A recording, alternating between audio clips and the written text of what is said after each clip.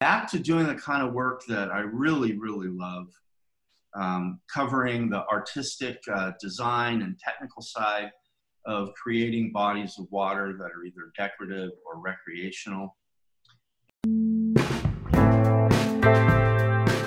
Gentlemen, we are back with the Ask the Masters group, and it is my distinct honor today to bring to you somebody that is an icon in the industry. He's been around for a long, long time, working from Pool and Spa News to Watershape Magazine's Aqua, back at Watershape Magazine, and has a prolific writer of multiple books, including editing and helping with some of the industry standards in books. He is the most well-written, most well-spoken gentleman that I know, Mr. Eric Herman. Oh gosh, Randy, I am all aflutter with that lovely introduction. Thank you, sir. It's great to be with you. Good to be with everybody else that might be listening. So what should we talk about?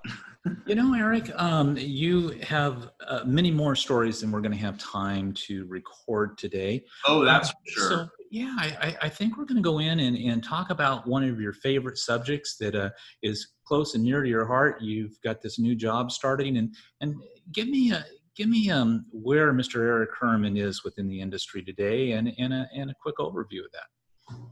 Well, as you mentioned, I am back with Watershapes. Used to be Watershapes Magazine, and it's now watershapes.com, which is a digital online resource.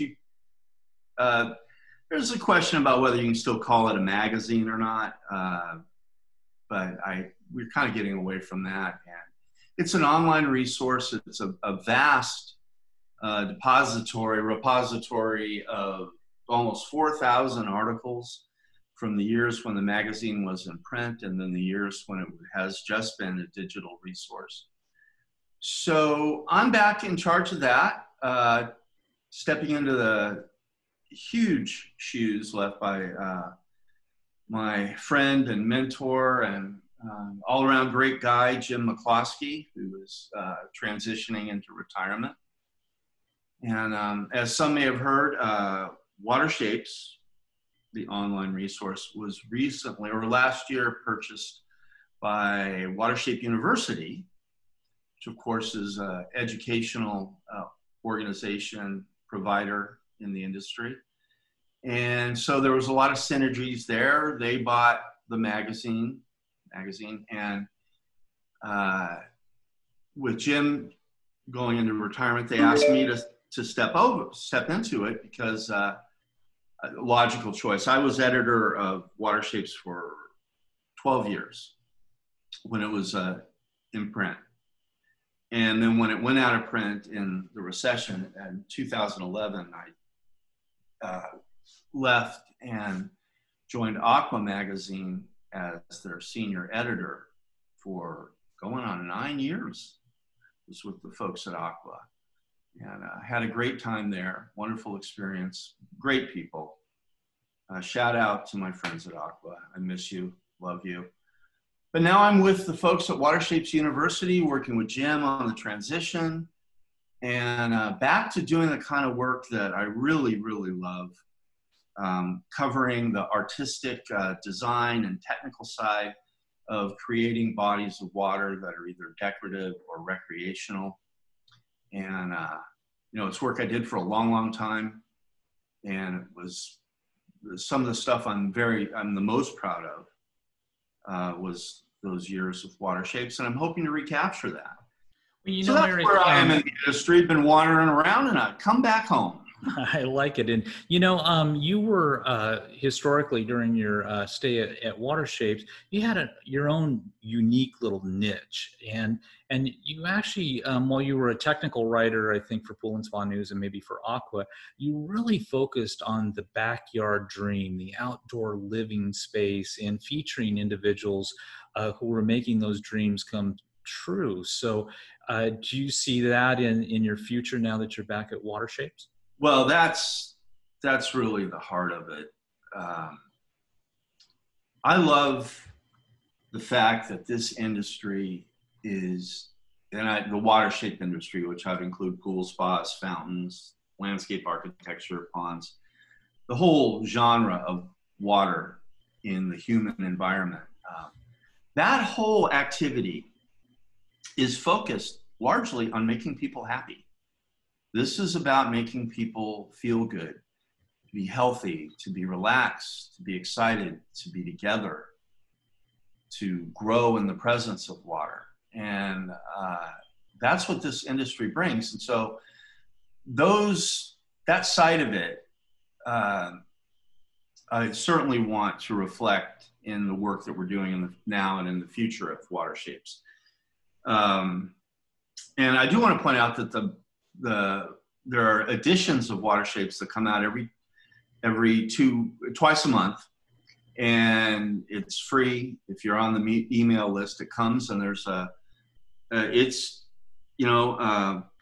compendium of articles, new ones and some old ones, and some blogs and columns and a whole bunch of stuff that I think, is like a little gift that can arrive in your email box. So yes, I am blatantly promoting it, but yeah, it's a really worthwhile thing because and don't get me wrong, when we talk about the artistic side and the emotional side and the experiential side, that's a big part of it. But the technical side is equally important, because without the underpinning of knowing how to build stuff and design stuff, engineer it, service it, all the daydreaming in the world isn't worth very much. So it's a real yin and a yang kind of thing.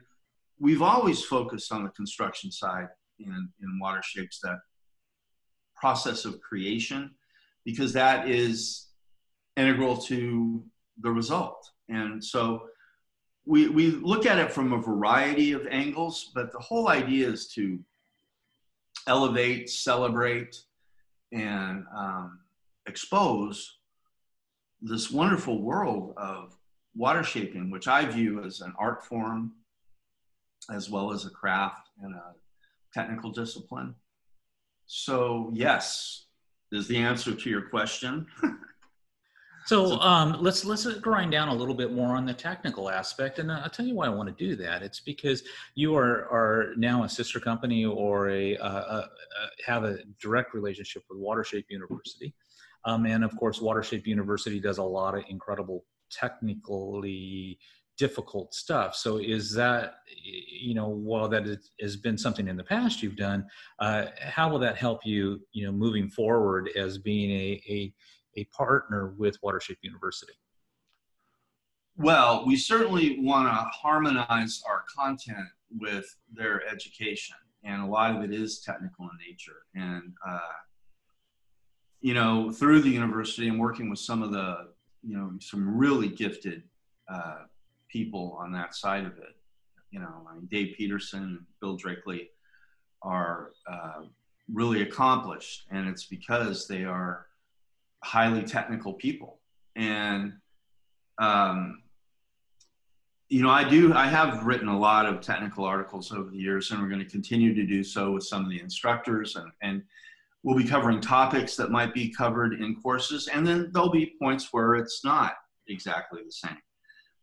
But having those kind of people in the loop when you're generating editorial content is a huge asset. And so I'm going to, feed off of the content of the education to populate Watershapes with, I hopefully really useful stuff. Yeah, and to expound upon that a little bit, not only are we talking like Dave Peterson, Bill Drakely, but we're talking about a whole host of other characters in the cast there that are major influencers within the industry. And I know we wouldn't be able to name everybody here real quick, but let me take a quick attempt at it so you don't have to try. I mean, we've got the world famous Mikey Nance and his artistic skills over there in the Nance. Yeah, the dean of culture, and then of Dean course, of Culture. And let's stop on that for a second. What a great title that is, huh? Dean of Culture. Wow. That's the likes of guys like Rick Chafee and his technical aspects and acrylic panel expertise, Dave Penton with his hydraulics and the way he does. And I know I'm going to miss a bunch of people here, but right on down the line of just endless amounts. Paolo Benedetti on some of the technical code writing stuff. A bit of the same cast of characters that used to be in the old Water Shapes, but I think we've got a whole new realm of these people that are migrating up and are ready to take the reins from this, let's say, older aging crowd within the industry. Well, there is a generational change that's going on. There are a lot of young people coming into the fold, which is really exciting. In terms of the group of people that you're talking about, yeah, I mean, there's all sorts of people that we've been working with for more than 20 years. Mike Nance was on the cover of the second issue of Water Shapes ever, placing a big boulder in a pond. And, one of the really gratifying aspects of the work that I do and have done is these long-term relationships with really, really wonderful people. Yeah, and Water Shapes University has kind of an all-star cast of instructors, and there's the familiar names, and there's a bunch of new folks coming into the fold as well. So that development of the people that contribute to a publication and contribute to an educational program is really the essence of how these things become kind of a family. People have shared interests. They want to share information. They go to events together. They have dinners together. They sit in classes together. They become friends and oftentimes travel. So, to a large extent, this whole thing is really personal in nature. I know it is for me. Always has been. So I want to move away from, I think we did a great job doing this, and talk about the other accomplishments you've had as a writer in your life. And, I haven't counted each and every one of them, but I'm aware of, hundreds of books that you've either written or you've edited, or let's call it wordsmithed. All the way through, those books. You actually, for Varick Studios over here, have written scripts for us for major manufacturers before, and you're an unbelievable script writer, which I think is an aspect of things that people don't recognize, that you can write actual motivational scripts. So where is that portion of Eric Herman's life gone? Are you going to continue doing writing, editing, and script writing? Well, it's all I do. I mean, I'm one of those people that's very fortunate to have found a career in doing what I love. I recognized very early on in college, really, that writing could be, editing could be a tremendously flexible way to make a living and lead to a lot of personal freedom. And I'm kind of one of those people that's hooked on curiosity anyway. Like, I'm actually interested in everything. There's nothing that bores me. And so I have professional license to talk about all this stuff. And most of my career has been centered on the subject of water in one way or another. But there's a whole other side of my writing life. And it is a life. It's more a lifestyle than a job.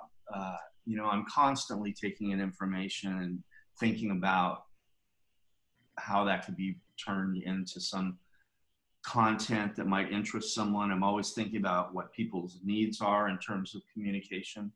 Last several years, I have done most book editing has been part of it.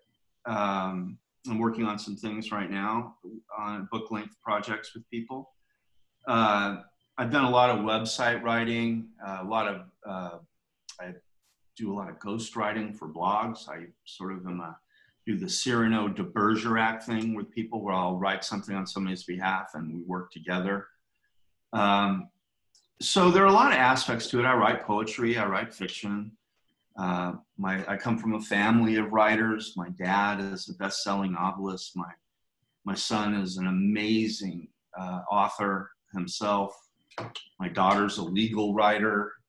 And, you know, I mean, I have a nephew that's this great writer. It's part of the life that I've led and the family that I grew up in. So it's really a source of joy and fascination, frustration sometimes. But, you know, I don't remember all the stuff I've done at this point. You know, I'm going to be 60 years old. I've been writing since I graduated from college. So I probably should have done a better job keeping track. Well, I think most of it was probably all written down and is in the journals somewhere. You know, it's up there somewhere. You know, it is. I've always thought that the published work that I've done is the real record. You know, people say, do you keep notes and stuff like that? No, I don't really. I rely on what is presented to the public to stand on its own. And so, but it's all down out there. And, you know, if you go to watershapes.com, you're going to find hundreds upon hundreds of things that I've done with the help of a lot of really great people. So you touched on it a little bit as some things that probably people are unaware of. I want to walk you back. Northern Orange County, you have two wonderful children who you put through college. Give us a quick update on those and Eric Herman's personal life, along with a new bride I think you've got in your life. Well, I've been married to Diane for going on 10 years. I have two beautiful grown children, one granddaughter, children Brett and Amanda, who are just always been amazing. And so, yeah, I was talking about my family a little bit there. You know, I mean, I'm very, very lucky to always have had great people in my life. My mom and dad are still alive, doing very, very well. My dad's still writing. So, and we just recently moved from Washington State, lived there for several years, well, 4 years. And now I'm coming to you from Palm Springs, California. Diane and I moved back here about 6 weeks ago in the middle of a global pandemic, which was interesting. But we moved back here because of grandchildren. We have 3 grandchildren between her kids and my kids, you know, blended family. And there are 2 more on the way within just a few weeks. So we're going to have 5 grandkids. So we're back in Southern California to be close to our family and friends.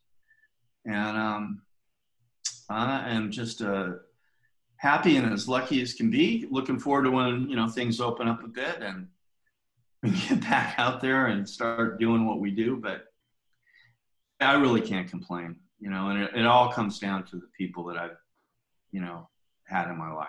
And I'm very grateful.